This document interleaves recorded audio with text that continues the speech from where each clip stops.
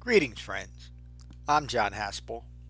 This is a Dhamma talk from Cross River Meditation Center in Frenchtown, New Jersey. If you find benefit from this talk, please support the restoration, the preservation, and the presentation of the Buddha's Dhamma with your donation at becoming-buddha.com. Thank you. Peace.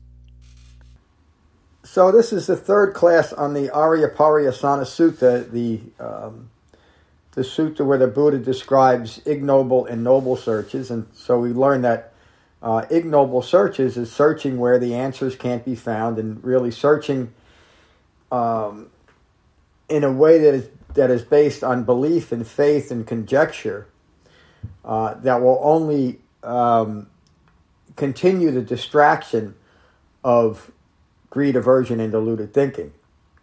And so I'm going to go back to about 2 paragraphs from what we already touched on. The Buddha's words: "This Dhamma is subtle and is to be directly experienced," meaning it's not based on faith or belief or anything bestowed on us. We have to have the experience. To be directly experienced by the wise. But the world delights in attachment, is excited by attachment, is devoted to attachment, and worships attachment, meaning ongoing self-identification with people, events, views, and ideas. For a world delighting in attachment, excited by attachment, devoted to attachment, worshipping attachment, conditioned towards self-identification from dependence on ignorance, this Dhamma is hard to see. The awakened state is also hard to realize. The awakened state, now the Buddha clearly defines what we're seeking. The awakened state is the resolution of all fabricated views, the relinquishment of all acquisitions, all the things that we've applied to ourselves and used to describe ourselves in the world, the ending of craving, the development of dispassion, which is the ending of I-making, the development of cessation, the development of unbinding from all views ignorant of Four Noble Truths. In other words, the development of unbinding is now having the Four Noble Truths as the framework for how we view ourselves in relation to our moment-by-moment life. The Buddha continues. If I were to teach the Dhamma and others would not understand me, that would be tiresome for me, troublesome for me. So the Buddha, this relates also to the Loka Sutta.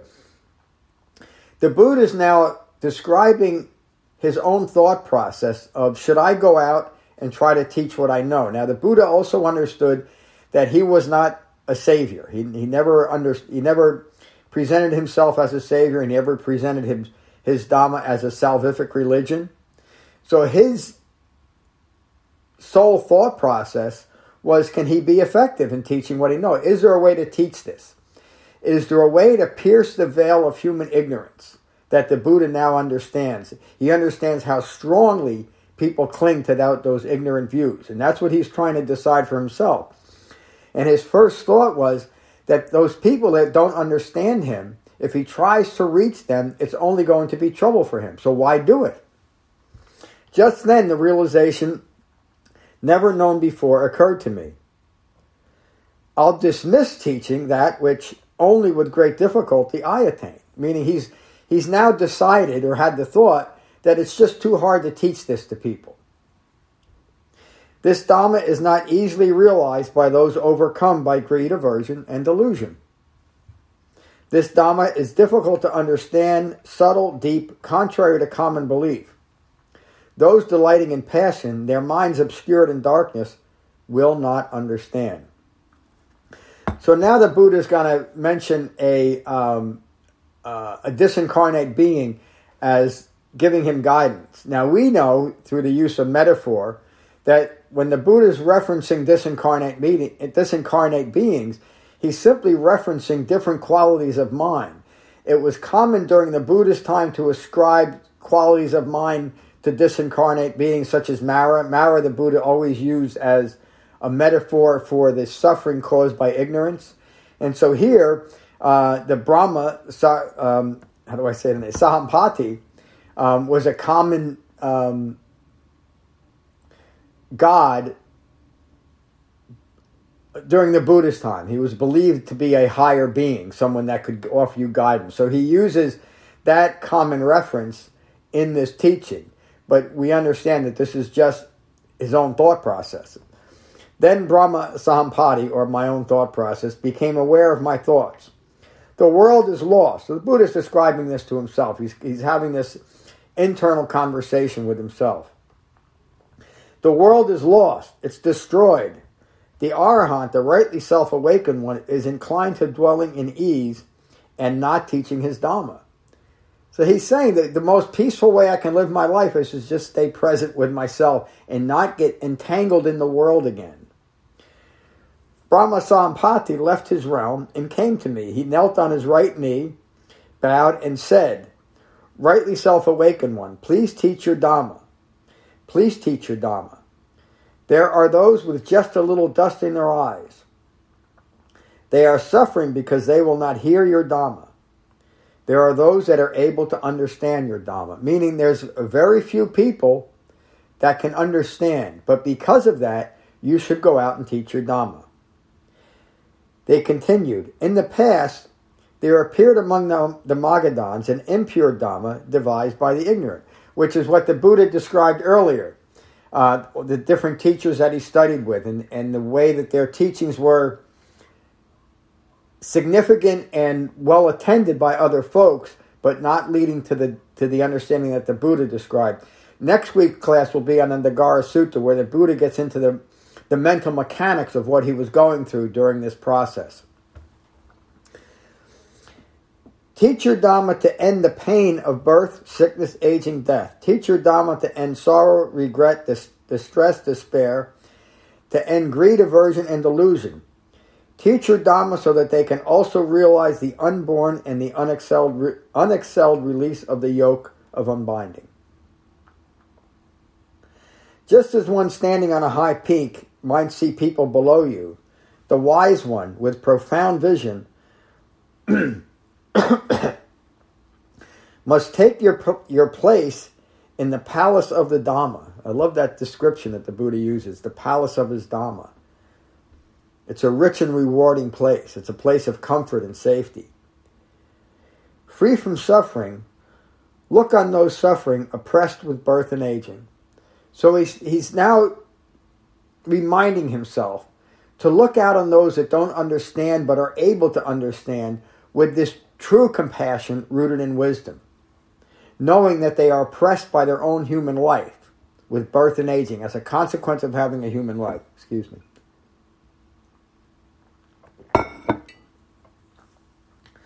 You have conquered ignorance.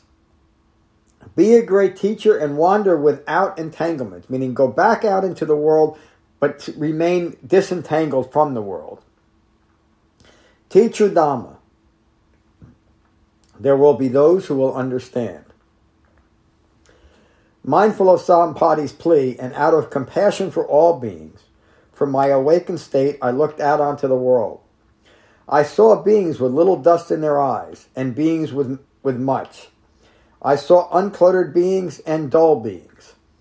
It's interesting that, and again, this is a translation and a word that I applied, but the use of the word dull, when I researched it through the different Pali variations and Sanskrit variations, that became the best word because it describes the dullness of life when we're rooted in ignorance, because we're always grasping after things that are completely unfulfilling, even though they think they will be fulfilling.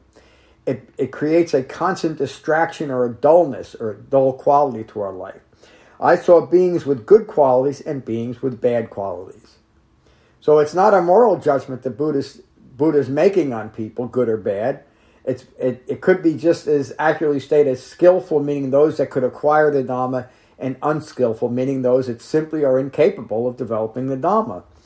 And again, this points to the non-salvific nature of the Buddha's teaching. Just as now, during the Buddha's time, most spiritual disciplines / religions were founded on the belief of salvation, that the human life is so awful and fraught with danger that there must be something better. And that pernicious thought is what distracts everyone from having this human life. So once we buy in the belief of the need for salvation, I've lost this human life, because now I'm looking past this life towards something else, and I can no longer be present for this. That's the basic Buddhist teaching, or Buddhist teaching, is to be present for this life. This moment has all the meaning our life will ever have if we can be present for it. That requires not needing this moment to be any different than it is. And we fall into that through greed, aversion, and deluded thinking. The Buddha continues, I looked out onto the world and saw beings hardened in their views, disgraced, in danger. I looked out onto the world and I saw those that would be easy to teach my understanding, my right view. It is as if a pond is permeated with white and blue lotus, born and growing, immersed in the water. They flourish permeated with cool water from their root to tip, never standing above the surface. Even so, some might rise up and emerge from the murky water. So he's using that metaphor as all human beings, that there's some of us that have the ability to rise up out of the murk and awaken. Again, there's no value judgment on all the others that can't. The Buddha understood the utter practicality of teaching only those with a little dust in their eyes, because it would be a burden to not do so. To try to teach a salvific religion to a world that cannot be saved, because that's the nature of ignorance, would be foolish. And it would be foolish to follow something that is designed for salvation rather than understanding. And the great majority of people fall into the latter, seeking salvation rather than understanding. Seeing thus, I decided to teach my Dhamma, to open the world to the path to cessation. Those with eyes to see and ears to hear could come forth in conviction. Those lacking the eyes to see or the ears to hear the pure Dhamma, I would not teach my refined and pure Dhamma. I would teach the pure Dhamma. I would teach the pure Dhamma tirelessly and untroubled. So he set himself out on a path that would lead to an ongoing peace and calm in teaching his Dhamma. This is an aspect of not becoming entangled in the world, not going to some place where he has no business being, meaning where people are not able to hear his Dhamma. And so it's one of the reasons why very early on I structured Cross River Meditation Sangha in this way. More so in the beginning than now. There were people that always wanted to introduce different teachings. I listened to this Buddhist teacher, why don't we talk about that? And I heard one of Pema Chodron's poems, let's talk about that. And I heard this psychiatrist talk about this Buddhist. None of that is related to what the Buddha actually taught. And so I decided long ago when I first started teaching that I was only going to teach what I knew to be what the Buddha taught, because I was fortunate enough to come across this sutta and next week's sutta. I understood the importance of just teaching what the Buddha's teaching, rather than trying to appeal to every possible human being just to get them and come and listen to this crazy old man talk. And over the years, that has served to create a well-focused and well-informed Sangha, where each and every one of us, and you've all experienced this, are teachers to each and every one of us. In other words, we are mutually self-supporting because we are so well-focused and well-informed about what the Buddha actually taught. I would teach the pure Dhamma tirelessly and untroubled. Brahma Sahampati was pleased, meaning he was now coming to a resolution in his own mind. Then the next line is, Saripati then bowed and disappeared, meaning he had come to the conclusion. He understood now what he must do. Then the thought occurred to me, who should I first teach the Dhamma? Who will quickly understand? I thought of Alara Kalama, wise, intelligent, competent. But I heard that he had passed a week ago. Remember, Alara Kalama was one of the Buddha's teachers that the Buddha mastered his teaching. Alara Kalama offered to Siddhartha to come and join him and sit and be on an equal footing as Alara Kalama, and Siddhartha declined, saying that his Dhamma didn't lead to resolution. I thought what a great loss it was to my friend Alara. He would have quickly learned my Dhamma. Then he thought of Udaka Ramaputta. Again, the same thing. The Siddhartha studied with him, mastered it, and Udaka Ramaputta asked Siddhartha to come join him and be his equal, and again Siddhartha declined. I heard that he had just passed last night. It was a great loss to my friend Udaka. He was as well. He too would have quickly learned my Dhamma. I then thought of the 5 friends I had wandered with while attending to ascetic practices. I knew they were in Deer Park at Isipatana. I took my leave to wander in stages to Isipatana. Among the way I encountered Upala the Ajiva. He noticed my composure, my complexion, bright, and he inquired, "On whose account have you gone forth? Who is your teacher? In whose Dhamma do you delight?" So he noticed the Buddha's countenance. He knew that something was different about the Buddha, something that was intriguing to him. He wanted to know. So he told Upala, "I have left the world behind through my own understanding. I am released from all wrong views, from all phenomena. I am empty of ignorance, I am free of craving. My realization is taught by none. To whom should I declare as my teacher?" The Buddha is saying, nobody teaches me, I know. I have no teacher, as one like me cannot be found. That's a pretty arrogant thing to say, isn't it? Excuse me. Many today would find that even hard to take. We're not supposed to have that much self-assuredness. But those that know can. The Buddha calls this an inner poise. And we know that. How do we know it? How can we have that inner poise without being arrogant?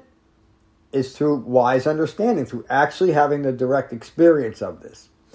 Those that don't know what they're teaching are arrogant. Those that are only promising hope without understanding what they're teaching are truly arrogant, even though they might be. And I'm talking about people that I still consider my friends and that were completely sincere in what they were teaching. But they were teaching Buddhism and they didn't know what they were teaching. They didn't know what the Buddha taught. And that's what I'm referring to. To whom should I declare as my teacher? I have no teacher, as no one like me cannot be found.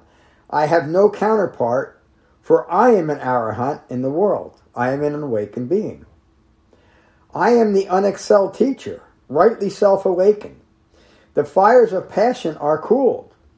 I am unbound. Think of the courage it took for Siddhartha to say this. I will set the wheel of the true Dhamma rolling. I am traveling to Kasi. In a world afflicted with the darkness of ignorance, I beat the drum of wisdom.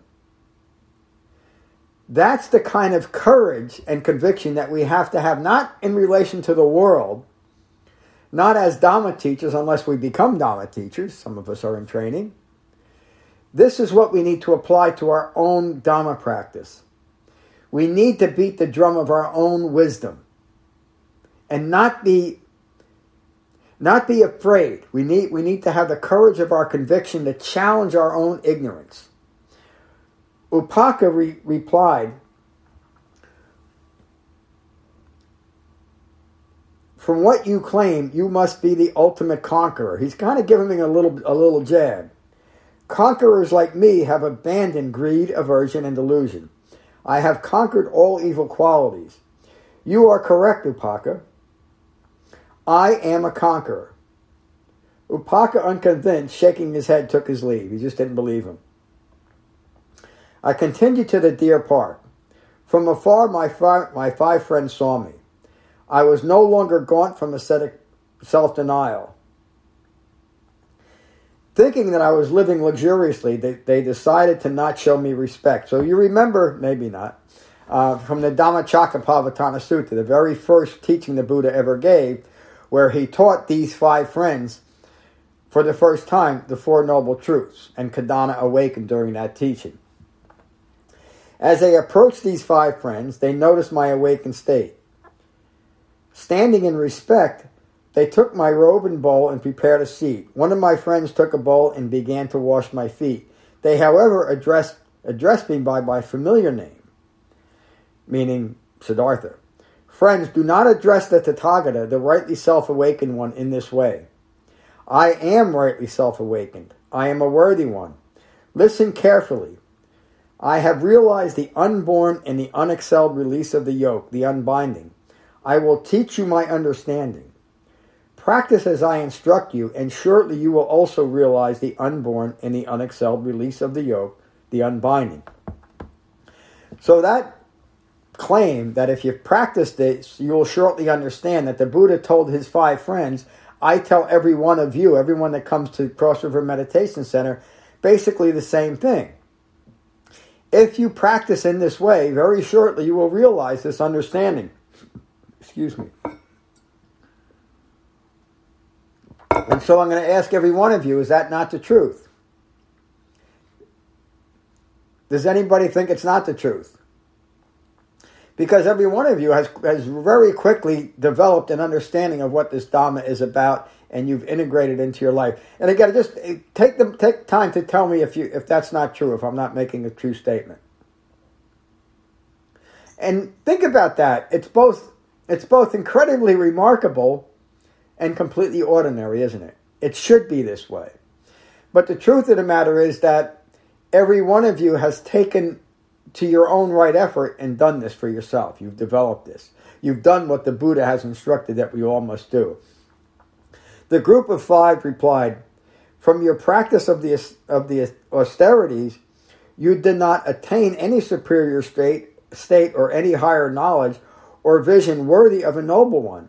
How can you, in other words, he did all these incredible and severe ascetic practices all those years with these 5 fellows, and they didn't do anything for him. So now they're asking, how can you now, living luxuriously, they thought just eating a normal diet, just taking in some nourishment, how can you now, living luxuriously, straying from your exertion and backsliding into abundance, have attained any superior state or any higher knowledge or vision of a noble one? They're still clinging to their practices as there's some value in that, in what they're doing, even though they didn't bring them any kind of understanding, just pain and suffering. But because of that clinging, the attachment, they're questioning how could the Buddha relinquish what they're doing and gain something that they're seeking. The Buddha said, I replied, the Tathagata is not living luxuriously or strayed from his exertion, or backslided into abundance. The Tathagata, meaning the Buddha, is a worthy one. He's rightly self-awakened, meaning we do it ourselves. Listen carefully. I have realized the unborn and the unexcelled release of the yoke, the unbinding from wrong views. I will teach you my understanding. Practice as I instruct you, and shortly you will also realize the unborn, the unexcelled, the release of the yoke from unbinding. And see for yourself right here and right now. A second and a third time they doubted me and questioned me in this manner. I then asked them, have I ever claimed to be a rightly self-awakened one before? And they said, you have never claimed to be rightly self-awakened. I replied, the Tathagata is not living luxuriously or strayed from exertion or backslided into abundance. So they're thinking that if you're not practicing what they believe, what you must be practicing must be wrong, because it's not in their beliefs. Even though they're still troubled in their beliefs. Their beliefs aren't giving them anything that they want. Yet because of their clinging, they're questioning what is right in front of them. Just like most of us do. The Tathagata is a worthy one, rightly self-awakened. Listen carefully. I have realized the unborn, the unexcelled release of the yoke, the unbinding. I will teach you my understanding. Practice as I instruct you, and shortly you will realize the unborn, the unexcelled, the release of the yoke of unbinding for yourself, right here and right now. And so I convinced them of my knowledge and wisdom. Over time, living on alms, I instructed the group of 5. Being subject themselves to birth, to sickness, to aging, to death, to sorrow, regret, pain, distress, despair, to greed, aversion, and delusion, and now understanding the suffering of birth, of sickness, of aging, of death, etc., they attain the unborn and the unexcelled release of the yoke, the unbinding, through practicing the Dhamma. Friends, craving and clinging arises from the five senses. Forms known from the eye, agreeable, pleasing, enticing, enchanting, are linked to sensual desire. In other words, what comes in contact with our senses through an unguarded sixth sense base, a mind rooted in ignorance will grasp after these sensual desires that arise from contact. I see something that I want, or that I feel I need, or that I deserve. I want it. There's no, use kind of an ancient word, there's no interlocutor. There's nothing there to filter what's coming through to the, to result in a right view of what's occurring, meaning a dispassionate, impersonal view. Sounds known from the ear, agreeable, pleasing, enticing, enchanting, are linked to sensual desire. Aromas known from the nose, agreeable, pleasing, enticing, enchanting, are linked to sensual desire. Taste, etc., same thing. Tactile sensations are linked to sensual desire. Everything that's coming into my senses in a mind rooted in ignorance and prone to grasping after, prone to greed, aversion, and because of deluded thinking, leads to sensual desire. It's a consequence of having a human life. And because my mind is unguarded due to a lack of understanding, I can't help but constantly grasp after more. Anything that would continue to establish the me, even though it's a troubled, confused me, if it fits into my wrong views, I'm going to continue to grasp after it unless something comes to interrupt that thought process. That's where jhana meditation, deepening concentration, allows us to begin this process. Now the Buddha says, any contemplative, any Brahmin, any seeker who clings to sensuality in this manner, infatuated and enchanted with sensuality, without understanding the suffering that follows, or the path to cessation, should be known as unfortunate and having met ruin. So there's so much in that one. I could probably teach 5 classes on this one line, but I'm going to read it again and try to conclude it this week.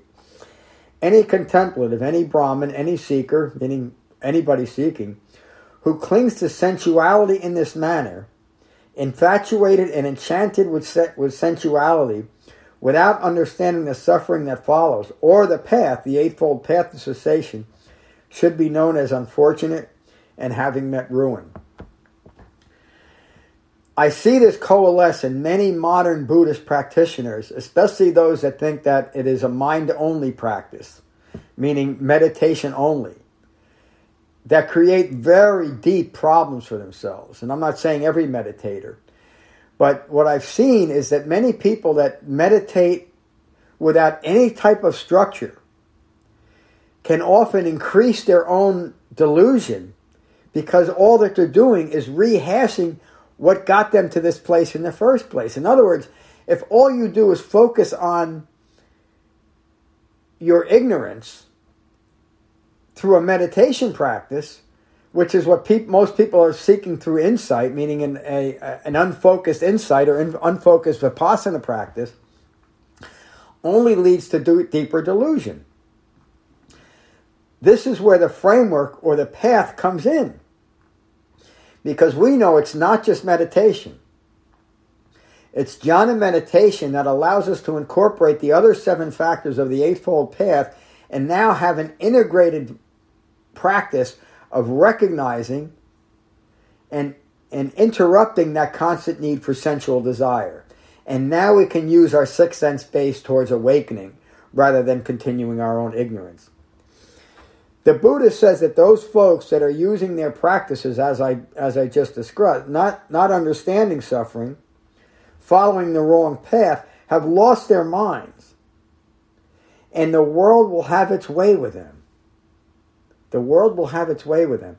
I could never understand why I was going from one practice to another practice, from one teacher to another, from one philosophy to another, to another, to another, from one famous teacher to another, to another, to another, from one great book to another, to another, to another, and I was still left confused, or more confused than I was. I couldn't understand it. What's wrong with me? Why can't I get it? Well, the reason why I couldn't get it is there was nothing being taught for me to get. And it wasn't until I came across what the Buddha actually taught that I could get something worthwhile, that I could stop losing my mind intentionally. It is as if the Buddha using a metaphor. It is as if a wild deer were caught in a heap of snares. This deer has met misfortune and ruin. A hunter could do with them what they will.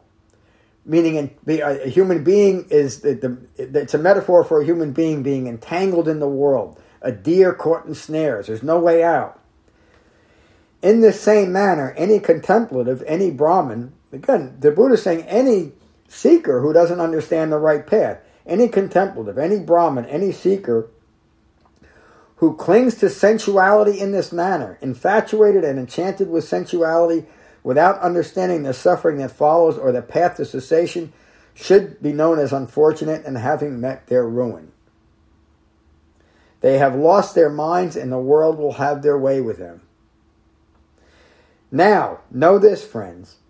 Any contemplative, any Brahmin, any seeker who no longer clings to sensuality in this manner, who are not infatuated or enchanted with sensuality, understanding the suffering that follows from craving and clinging, and who understands the path to cessation, should be known as fortunate and will not meet ruin. So again, the Buddha is just saying those that have now developed the Eightfold Path or are turning to the Eightfold Path will not meet ruin. They have control of their minds, and the world will not have its way with them. That's another description of being disentangled with the world. And we'll know that because we won't feel that the world is thrashing us about. We will know that we have a certain direction in our life. We will know how to seek true refuge in a Buddha, his Dhamma, and a well-focused Sangha.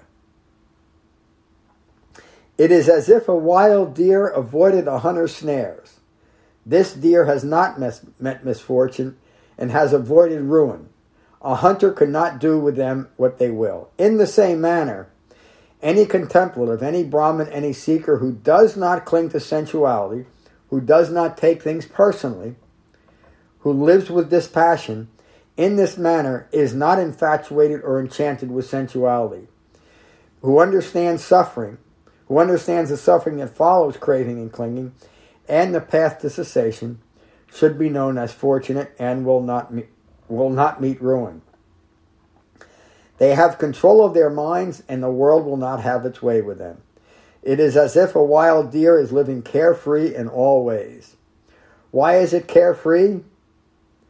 Because it has gone beyond the hunter's range. Why are we carefree? Because we are disentangled in the world. We're still living in the world. In fact, we are more immediately involved in the world or mindfully involved in the world than ever before, but we are dispassionately and mindfully involved in the world. We're not taking what's occurring personally. Because it has that a person has gone beyond the hunter's range. In the same way, those engaged in the noble search, established in seclusion from sensuality and unskillful mental qualities, meaning established in jhana, enter and remain in the first jhana. The first jhana is experienced as rapture born of that very seclusion. And we've talked about the 4 levels of jhana in earlier classes. It is accompanied by directed thought and evaluation. They have become lost to Mara, meaning lost to the effect of wrong views. That's just the beginning of our jhana practice. When we first take a breath and are mindful of our breath, Mara or ignorance can no longer affect us. That's the metaphor that Buddha is using. They have become lost to Mara. That simple act of concentration obviates ignorance in that moment. Furthermore, those engaged in the noble search enter remain in the second jhana. This second jhana is experienced as rapture and pleasure born of that concentration, free of directed thought and evaluation, with internal assurance, that inner poise. The joy of concentration permeates their entire mind and body. They have become lost to Mara, meaning lost to our own ignorance, and the effect of wrong views. Furthermore, those engaged in the noble search enter remain in the third jhana. Our jhana practice is deepening. The third jhana, which is equanimous and mindful, a pleasant abiding. With the fading of rapture, this pleasant abiding permeates the entire mind and body. They have become lost to Mara. Furthermore, those engaged in the noble search enter remain in the fourth jhana, which is pure equanimity, a balanced, calm, peaceful mind. Being pure, neither pleasure nor pain is seen. They sit permeated in mind and body with pure, bright awareness. I would bet that every one of you has had that experience in your jhana practice, even if momentary. Sitting permeated in mind and body with pure, bright awareness. They have become lost to the effects of Mara and the effects of wrong view. And further still, those engaged in the noble search, with complete abandonment of self-identification to form, with the fading of aversion, with the cessation of craving here and there, they enter and remain in the dimension of infinite space. They have become lost to Mara, lost to the effects of wrong views. And further still, those engaged in the noble search, with complete abandonment of the dimension of infinite space, they enter and remain in the dimension of infinite consciousness. They have become lost to Mara, lost to the effects of all wrong views. And further still, those engaged in the noble search with complete abandonment of the dimension of infinite consciousness, they enter and remain in the dimension of nothingness.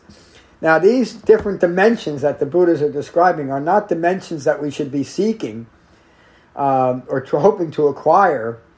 The Buddha is teaching these in the same sense as dimensions rooted in ignorance, non-physical realms, speculative realms. They're to be recognized and abandoned, not sought after. Excuse me.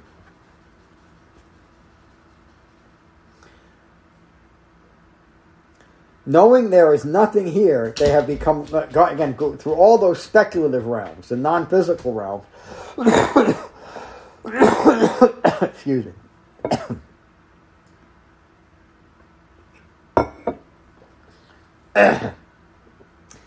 Having recognized and abandoned grasping after non-physical realms, speculative self-establishments, knowing there is nothing here, they have become lost to Mara, lost to the effect of wrong views.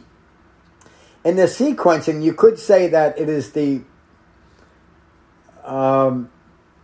near the culmination of the path when you recognize and abandon all speculative views, anything that we hope to establish a human being in non-human being realms, non-physical realms.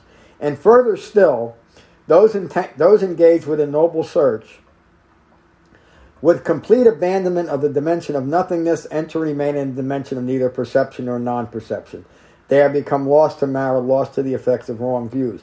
And further still, those still engaged with a noble search, with complete abandonment of the dimension of neither perception nor non-perception, they enter and remain in the perception of, read it again. With complete abandonment of the dimension of neither perception nor non-perception, they enter and remain in the cessation of perception and feelings. Those of you that have studied Nagarjuna, one of the famous Zen teachers, he built his whole teaching career on trying to explain the dimension of neither perception nor non-perception and reconciling this, where the Buddha is saying, don't try to reconcile the perception of neither perception nor non-perception. It's irreconcilable. It's an entanglement. Let it go. Free of reaction, knowledge and wisdom, well established, greed, aversion, and delusion are completely overcome. Meaning when we finally understand this speculative self-establishment, hoping to keep greed, aversion, and deluded thinking going in every and any realm we can imagine, and bringing us back to our own humanity, greed, aversion, and deluded thinking are finally overcome. By recognizing what we are, by letting go of every fabrication of what we are not, we can now understand and be free of self-induced dukkha, self-induced stress. They have become lost to Mara, lost to the effects of wrong views. Having engaged in a noble search, they are unattached to anything in the world. They are as carefree as a deer far removed from a hunter's range. Why are they as carefree as a deer far removed from a hunter's range? Because they have completed the noble search. Through their own efforts, one has gone beyond Mara's reach. They have gone beyond the reach of ignorance of Four Noble Truths. Those who have engaged in the noble search, who have completed the Eightfold Path, are said to be rightly self-awakened. Those that have completed the Eightfold Path are rightly self-awakened. The Buddha is not awakening us. I am not awakening us. You are awakening yourselves. We are becoming rightly self-awakened as the Buddha has. That's why I titled the book, Becoming Awakened, Becoming Buddha, Becoming Awakened, because that's what we're doing. We're not appealing to anything outside of ourselves. We're using our own resources, focused through jhana meditation and framed by the Eightfold Path to do what Siddhartha Gautama did. This is what the great teacher said. The group of 5 were delighted in hearing those words and were soon awakened. That's the end of this particular sutta. So just to put the fine point on it, this rather long sutta, it took me 3 weeks to teach it, just talks about how important it is for right practice, to practice what the Buddha taught and not practice what he didn't teach if we're going to be Dhamma practitioners and take it to our culmination. We have to keep well focused and we have to keep well informed. But if we do that, the end is assured. So, let's go to Brian. Brian, how are you today? Good, John. Happy to be here. Thank you for this. There's just so much in here to unpack. My one thought that popped out when Udaka, he was trying to convey to Udaka what he had just come to the realization of, and the guy just was like, whatever, right? And he kept going. I think most of us would just be like, well, maybe I'm nuts, right? But he knew what he was, and he kept going. Further down, when we get into the jhanas, right? There's the first 4 jhanas, which seem to be more dealing with the physical or the form realm, and then these additional 4 absorptions. I don't know what you call them, that seem to be on the mental. Yep. It seems like there's this progression through all of them that you have to abandon each one of them. By first uniting your mind and your body, the form. Right. Yep. And then once you've united body with form, then you have to work through these mental fabrications that also have to be abandoned. Yep. And then that last piece there, that's nibbana, right? That final release from everything. Then you're just, there's no self left. There's complete understanding. You've completed the path. And I find it interesting that there's the Eightfold Path, and then nestled into the final step of the Eightfold Path is this sub-8 that gets you to the final release, and it's just fascinating. It is, and you're describing a profound understanding of the Dhamma. It kind of answers that question that I got a couple of years ago, is why did the Buddha keep meditating post his awakening? Of course he would. Yeah. Because human life is ever more deeply meaningful the deeper we understand our own human life. And so the Dhamma keeps bringing that deepening understanding. It never ceases. Just to describe that, my life is infinitely more interesting now, and I think I might even said this to you, Brian, or someone recently, and to an outside person it would seem agonizingly quiet. But yeah, I think we were talking about that the other day. I agree. My life, like when I tell people, like, what do you do? And I'm like, I just kind of sit in the quiet now. I don't do a What do you do? I don't do anything. And that doing of nothing is so fulfilling. It really is, yeah. So, again, thank you for this. I appreciate it. Thank you for your insight. I want to go to Louise. Louise, how are you? Hi. I have to be honest, I fell asleep. Thank you for your honesty. I think I think because I've just been not so well, and I think I'm just pleased to be here and to have shown up and to be participatory in the energy, but I don't actually think I'm able to fully take in the content, so I don't have much to share, unfortunately. I'm just interested to listen, so yeah, thank you. Well, thank you for joining us. I'm sorry I'm such a boring teacher. I put you to sleep. But it's the first time someone told me that. So. It's not you. Thank you. Thank you so much. And I'll edit this and post the talk later on today or tomorrow if you want to catch up on it. So, thanks for joining us today, Louise. Tom, how are you? Yeah, I'm good. Good, thank you, John. Yeah, it is. As Brian was saying, there's so much to unpack. It's quite a lot to take in. I know we did it in three sessions. I feel like we need almost more than that, because there's so much there. It's so dense that you almost need to take it super slowly just to absorb it all. But there was a lot I took from it, a lot that I was reminded of, and some other things that I actually wanted to ask. So something which, I've, I guess something, a way in which I've, my own sort of perspective on the path has evolved over the year that we've had is that sort of realization that it is only those few people with that speck of dust in their eye, so to speak, that will take to the Dharma, and that you have to be very realistic in that, and you have to, not try too hard to engage people. You have to be realistic in terms of who will listen and who won't. So that's something I've learned now. And I've had conversations, because it just naturally, because the Dharma is quite an important part of my life now, I just naturally have conversations with people, right, where I share. I'm not sort of out there evangelizing, but it just comes up very, very naturally in conversations. And I've had conversations with people where they're just like, not, I mean, even my housemate here, he just has a different perspective. He says, no, I like to get angry. I feel that we need a bit of anger in the world in order to create change, and I'm giving him the sort of the more dharmic perspective, but he just doesn't get it. And I don't think he ever will. He's a great guy. I just don't think he'll ever get that.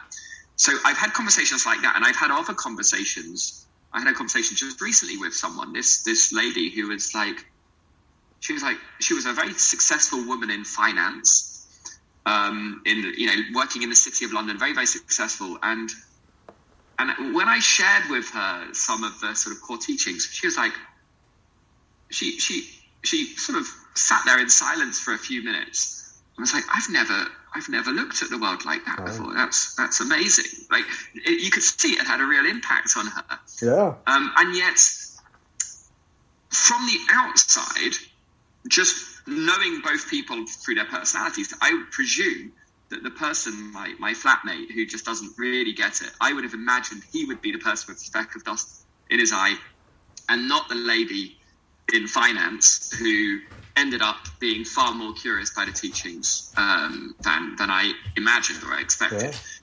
So here's my question, which I'm gradually finally going to get to. Well, actually, in fact, I have two parts to the question. First one is, how do you know who has a speck of dust in their eyes and who doesn't, right? And the second point to this question is, during the Buddha's time, there was a real limit on how many people could hear his message, right? Just through the logistics of how communications happened back then. Yeah. Nowadays, we do have the opportunity to share messages on a far bigger scale.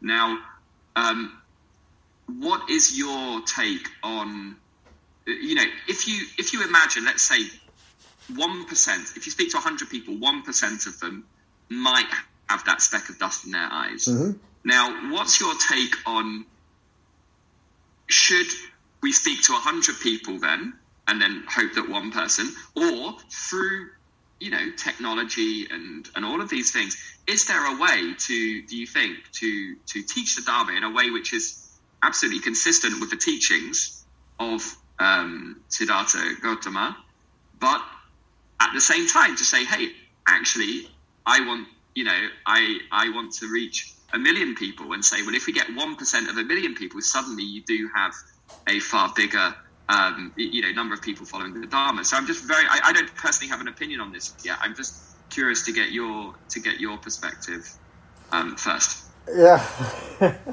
Well, as far as am I able to identify people with a little speck of dust in their eyes and those that aren't? No. And I stopped even trying to evaluate people in that way. In other words, in the past, I've had people that came to Sangha, and I said, one class and out. And they're still with me today. And I've had people that had great enthusiasm and didn't stick it out. So I gave up even trying to judge people that way, which allowed me to just present the Dhamma. And if it's for you, fine. If it's not, that's okay too. As far as reaching more people, it said that the Buddha never left a 400 square mile area of northern India, southern Nepal, and yet he's still impacting the entire world today. So I think it's more the Dhamma than technology that's important. So maintaining the purity of the Dhamma is really all that I'm that concerned about.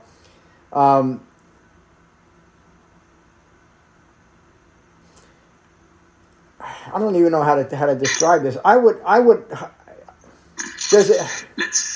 hope every human being would take to the Dhamma and awaken. But again, we just talked about that. That's completely unrealistic. And how do I say that? It would be beneficial, I think, for everyone to take to the Dhamma and awaken. But then again, I really don't know that, do I? Because the world is what it is. The world is rooted in ignorance, not rooted in understanding. So I live in a world that is naturally ignorant. But I found a way that I can understand that ignorance. And so as an individual, I can live calmly and peacefully, whether I'm talking to a roommate who's not interested or someone in high finance that is a little bit interested. And I can be a representation for both of those folks. But really what I'm concerned about is those that have a little dust in their eyes and are interested, that they can find me and that I present the Dhamma in a way that is accessible to as many people as possible. Now, I'm closer to the end than the beginning. Nobody knows how long they're going to be here. I'm very pleased that I have 5 teachers established and 3 more in training. And, it's going to continue, I think. That's all that I could really think about. So I can fall easily into the idea that I'm a savior too, and that what I have is so important for the whole world and everybody's got to listen to me, and I've lost my mind again, haven't I? So in this moment... sorry. So I just wanted to ask a question. Well, let me just say this, Tom. So the Buddha realized, that, again, this sutta and next week's sutta were so important to me in how I teach, where the Buddha said it would be to my dis-ease if I tried to teach everyone. But I recognize, again, Siddhartha Gautama is still teaching me 2,600 years later. I realize that there's only a very few people with just a speck of dust in their eyes. And so while the Buddha was reaching out to a much smaller audience than I am, you could say that I'm reaching out to the whole world, where the Buddha was reaching out to that 400 square mile area. The percentages don't matter because the percentages have nothing to do with whether the Dhamma is useful. So you had another question. Well, I 100%, understand where you're coming from in terms of making sure that the teachings are pure, making sure that you're not striving too hard to, convert people, and then you end up losing your own mind in the process. Yeah. All of those things I totally get.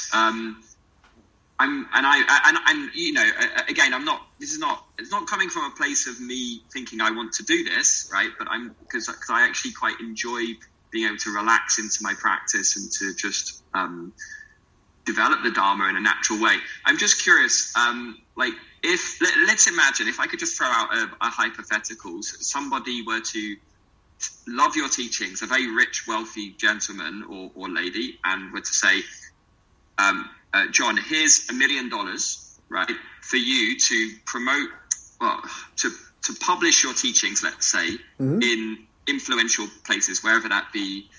I don't know, publishing books that go into, Barnes and Noble or whatever the bookstore is, or to put I don't know, adverts on TV or whatever it might be, but there was no constraints on you on how you were to do that. So there will be nobody saying, you have to do it this way or that way. It could be absolutely pure as you see it, respecting the teachings. Is that something that you would want to do, or would you say that any kind of tendency towards trying to reach too many people and broadcast the message on too big a level would be in some way distracting? No, I don't. I think, well, in your scenario, if someone gave me $1 million today, I'd probably call you first, honestly, and ask you what's the best way to get the word out. So I'm not averse to taking out advertising or billboards or, any kind of, I don't see anything that would contradict the Dhamma in doing that. To make it more known to people, I would certainly do that. But and then to say that I also,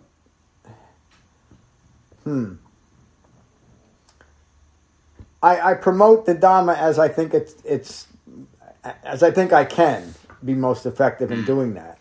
But if you know some wealthy benefactors, send them my way. I don't know anyone, I'm afraid. Just a hypothetical, but yeah. I think if someone gave me $1 million today, I'd probably spend $1,000 on myself and my dog, and the rest would go to promote the Dhamma. So, but I don't really look at it that way. I've never even thought about. I wish. That. I know you weren't even asking it that way, but I've never thought, I wish somebody would give me money so I could promote it. No. It's kind of like when I first started out. The only reason I started teaching meditation is an acupuncturist that I was seeing was involved in a group called the Global Alternative Healthcare Project, which was they were like Doctors Without Borders, but for alternative health practitioners, acupuncturists, massage therapists, etc., qigong instructors, yoga instructors, and they would go to where people were underserved and bring their services. And she asked me if I would teach a meditation class to raise money to support her in doing this. I think she had a trip to, I think it was in Kenya at the time. It was 10, 12 years ago, 14 years ago. And I said, sure, let me do it. I was a meditator and I enjoyed it. I thought it'd be fun to do. And so that's what started me teaching meditation. I didn't even really think about teaching the Dhamma because the idea was, let me just get a few bucks, $5 a head to support this. But after 2 classes, I realized if I'm going to teach this, it's not going to be just a general meditation mindfulness practice. It's going to be focused on the Dhamma. And that really helped focus my own teaching career. I'm going to teach just the pure Dhamma. And I might have made more money for Tamara, was her name. But I didn't. And, I was able to send her to Kenya. I think I raised about $2,000 over a year and sent her to Kenya. But the important thing was it kind of got this whole thing started. And it was teachings like this that guided my initial teaching. I remember my first class, I actually had props, and I was, I don't want to describe it, but I was trying to appeal to as many people as possible rather than try and teach a Dhamma. And I realized very quickly that I was just misleading people, and that was cruel. So I didn't do it. Great questions. And, again,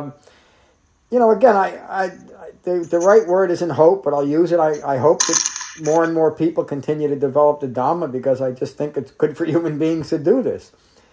Whether I think the whole world is going to turn around, I kind of doubt it, but that's not the question. And ultimately, the question for me is, what's the quality of my mind in this moment? And it's a whole hell of a lot better than it's ever been in my 66 years. So, thank you, Tom. Thanks, John. Matteo, how are you? All good. Hi, everybody. And I like Tom's questions. I really like this. Yeah. I was thinking about, especially the second one, is like, we talked more or less this one a couple of weeks ago, 3 weeks ago. It's like, I like the idea of John teachings and his website, because like all of us in a different way, we make an effort to find him. Yeah. And then I think I don't know. I talk, of course, personally. If I found John in a big billboard, with a big smile, saying, "Hey, come to see it," I probably I don't go, because maybe I'm wrong. Maybe it was like you miss something. But the idea that each of us make an effort first to find what Buddhism is more or less is, and then we find other school and tradition. Talking to me, Tom and Alex, now we try other things, and we say, no, it's not for us. And then probably we'll be disappointed and frustrated, start to look everywhere till we find John. And I think if I didn't do that big and deep research, I'd never find out. As I said last time, I was very, very struck when I found your website, very simple. I immediately said, there is somebody that doesn't try to sell me something. So just like I need to make an effort to look beyond all the flashy lights you find on the website or Instagram, all this kind of stuff.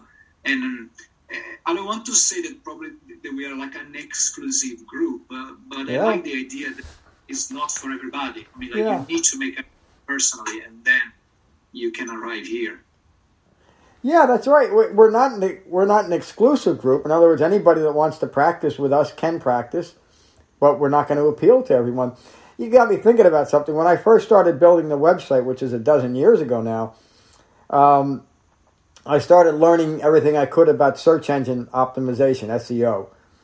And that was, back then, a lot of it, the algorithms have changed a lot over the years, but the idea was that you wrote with certain words and certain phrases to attract Google search. And really the substance of what you were writing wasn't all that important. What was important was getting so many people to find your site. But if I did that, I had to change the writing. So I really came up against what Tom was bringing up. Do I write to attract an awful lot of people, or do I write as pure as I can, an authentic Dhamma? And so obviously the decision was, I'm not writing for search engine optimization. I'm writing so that people find something that's useful. But I struggle with that a little bit. I wish I kept some of the early websites, because they're. You talk about how clean it is. You should have seen some of the early ones. I mean, just thinking about them, I didn't keep them, so I can't go back and look at them. But they really were a lot of bells and whistles and look at me and look at me. But looking back on it, there was no way people were going to find anything useful there, because it was hidden underneath the hype, even though it was still there. So, like everyone, I first learned the Dhamma, and then I've learned how to present the Dhamma, and I learn every class how to present the Dhamma in an ever more useful way, based on what we're doing in class, based on, my classes aren't just I teach and you go away. This discussion that we have in each and every class is as important as the teachings. As important as the teachings, because it allows us to really integrate it in a personal way, to become intimate with the Dhamma, and it's so important. It's something that I've never seen anywhere, in any of the other so-called sanghas that I was a part of. There was never this in-depth, intimate experience of the Dhamma. So, and you're all inspiring to me in that way. So, I hope it is for you. So, if you really want it, spread the word. Spread the word. Get out there. No, Louise, I'm sorry. Yeah, can I share something just as a reflection from Please. kind of listening to this conversation? And my background is in marketing. I've been, I've been a marketeer pretty much all of my career. And it feels to me like as soon as we make the Dharma prescriptive, it completely goes against anything that the Dharma actually stands for. Because this idea of you need the Dharma to be fixed. Yeah. As soon as we make something prescriptive in that way, which is here's something that prescriptively can change society, or here's something prescriptively that can change humanity, straight away we are not practicing the authenticity of the Dharma, which is like not grasping, not trying to change, not nothing to be fixed, like radical acceptance. And I think I really like the idea of, if you are in your own space creating something that is valuable and discoverable, the right people will find it, and they will feel like they found it rather than you found them. I don't know. I think I agree with Matteo a little bit in the sense that I'm quite happy for this to be a private experience that I have, that I don't have any need to tell anyone really about, but it will emanate in my energy and in subliminal ways. I will become a role model in a sense for, without even trying, with no effort or intention necessarily. So that's what I feel like. I just wonder if this kind of prescriptive idea actually goes against the whole ethos. Yeah, you're absolutely right, because that makes it a salvific religion again, doesn't it? Yeah. And knowing that is practicing the Dhamma and not presenting it in that way, that that the end is near, save your soul. That's not what this is about, because that's just playing in people's fears too, isn't it? Yeah. And I had another question. I forgot that I actually came tonight with a question, and it's based on the new Netflix series. I think everyone's probably watched it, called Don't Look Up. What is it? It's called Don't Look Up. Don't Look Up. Don't Look Up. And there's a lot of discussion around it at the moment. It's a bit of a spoof, really, on there's a meteor heading to basically wipe out humanity.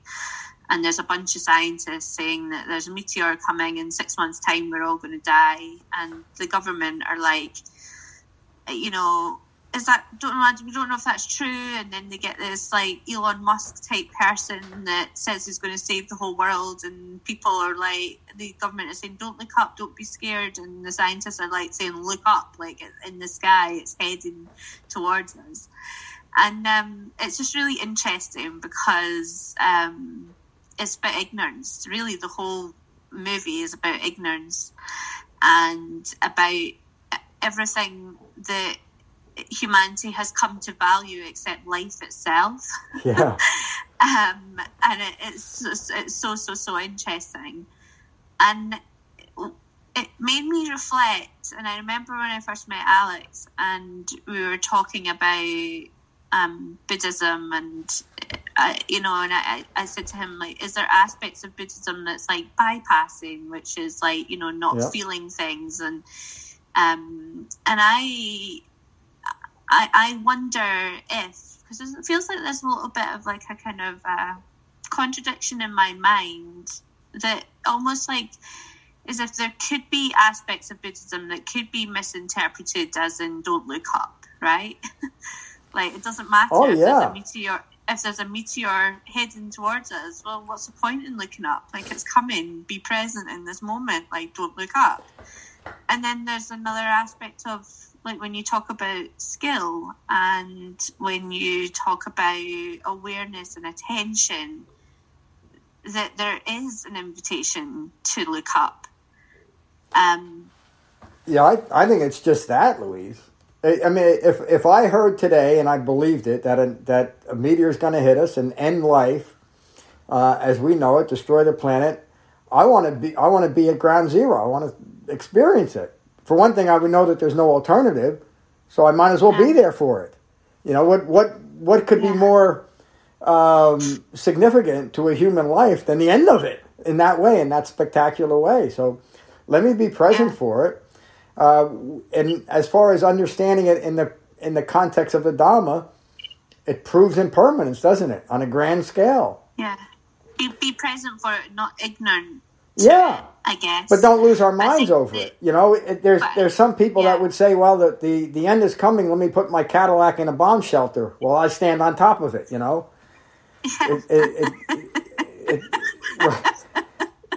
Exactly. Yeah. Exactly, but I think that's the thing though. Like, I think that there is a sense of, you know, like, in terms of like feelings and things like that, of you know, radical acceptance and things.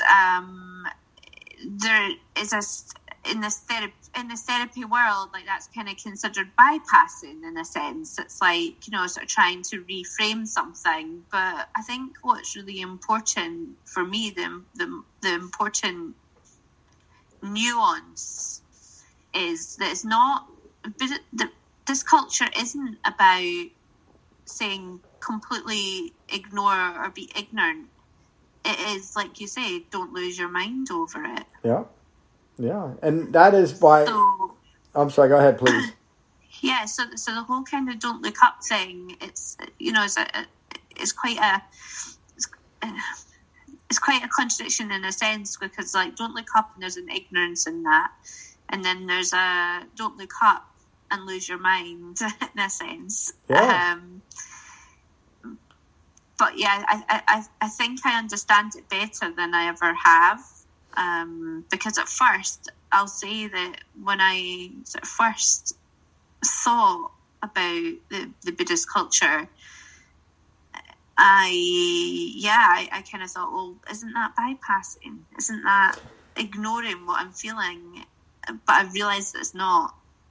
Well, I would say, Louise, that most of my Buddhist experience prior to coming to what the Buddha taught was a system designed for spiritual bypassing. I mean, it always was, all of it was about developing something in the future for yourself to establish yourself in. That's bypassing what's occurring right here and right now. And I think the Buddha realized that too, that he you know, that would be the ignoble search, wouldn't it? So the noble search is using a technology like jhana meditation and the Eightfold Path to deeply immerse ourselves in what's occurring, without the need for bypassing. Bypassing would be wanting it to be different than it is. Isn't there?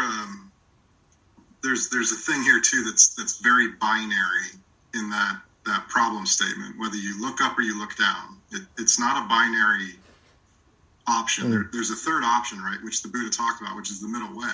Yeah.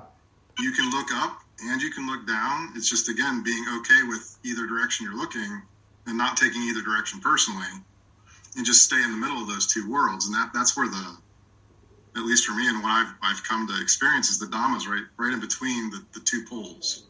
Yeah, you're so right. And that is the middle way. And even so in Louise's scenario, I hear that all the great scientists of the world, or most of them, say that the meteor is coming, but I also understand impermanence. So, okay, everybody thinks the meteor is coming. Maybe, maybe not.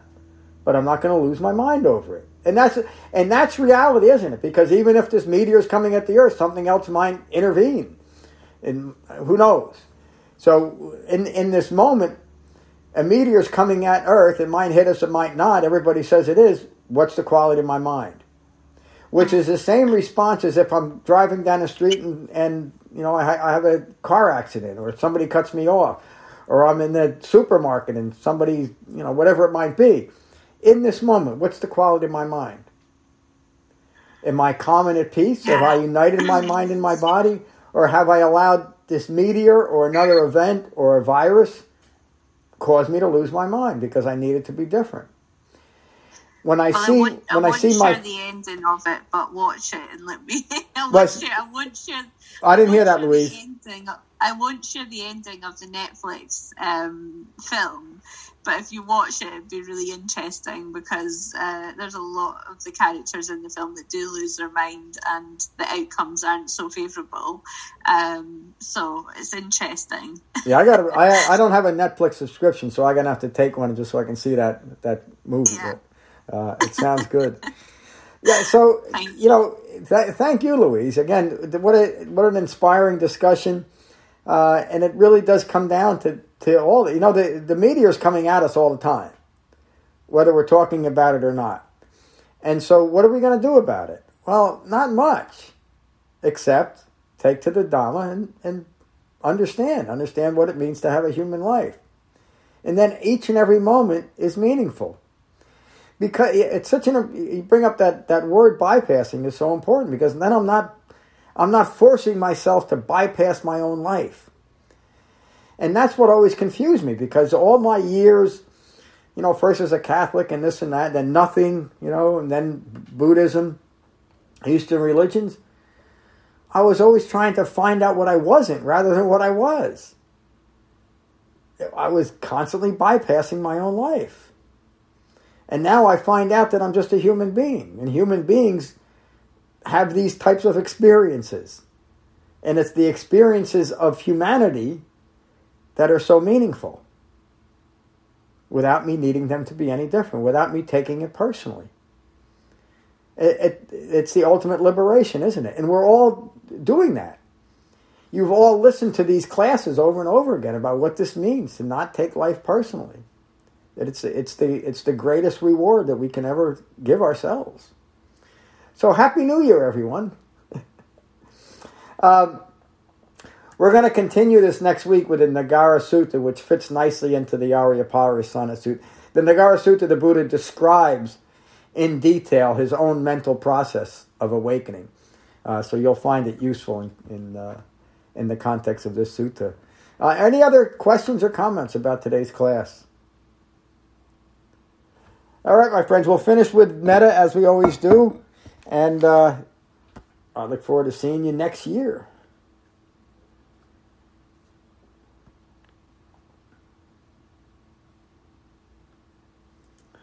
All right, we'll finish with metta. So gently close your eyes, gently close your mouths, and take a moment to be mindful of your in-breath and your out-breath. And let that mindfulness of your breath unite your mind and your body. And these are the Buddha's words on metta from the Karaniya Metta Sutta. This is what should be done by one who is skilled in goodness and who knows the path of peace. Let them be able and upright, straightforward and gentle in speech, humble and not conceited, contented and easily satisfied, unburdened with duties and frugal in their ways, peaceful and calm and wise and skillful, not proud or demanding in nature. Let them not do the slightest thing that the wise would later reprove. May all beings be at ease. Whatever living beings there may be, whether they are weak or strong, omitting none, the great or the mighty, medium, short, or small, the seen and the unseen, those living near and far away, those born and to be born, may all beings be at ease. Let none deceive another or despise any being in any state. Let none through anger or ill will wish harm upon another. Even as a mother protects with her life her child, her only child, so with a boundless heart should one cherish all living beings. Radiating kindness over the entire world, spreading upwards to the skies and downwards to the depths, outwards and unbounded, freed from hatred and ill will. Whether standing or walking, seated or lying down, free from drowsiness, one should sustain this recollection. This is said to be the sublime abiding. By not holding to fixed views, the pure-hearted one, having clarity of vision, being freed from all sense desires, is not born again into this world. Thank you all for a wonderful class today. Peace. See y'all soon. Thank you. Happy New Year. Happy New Thank Year. you, John. John, just very quickly, Sure. while you're still there, John, just wondering if I could have a chat with you over the coming days, if possible. Absolutely. We can do it now if you want, or we can do it another time.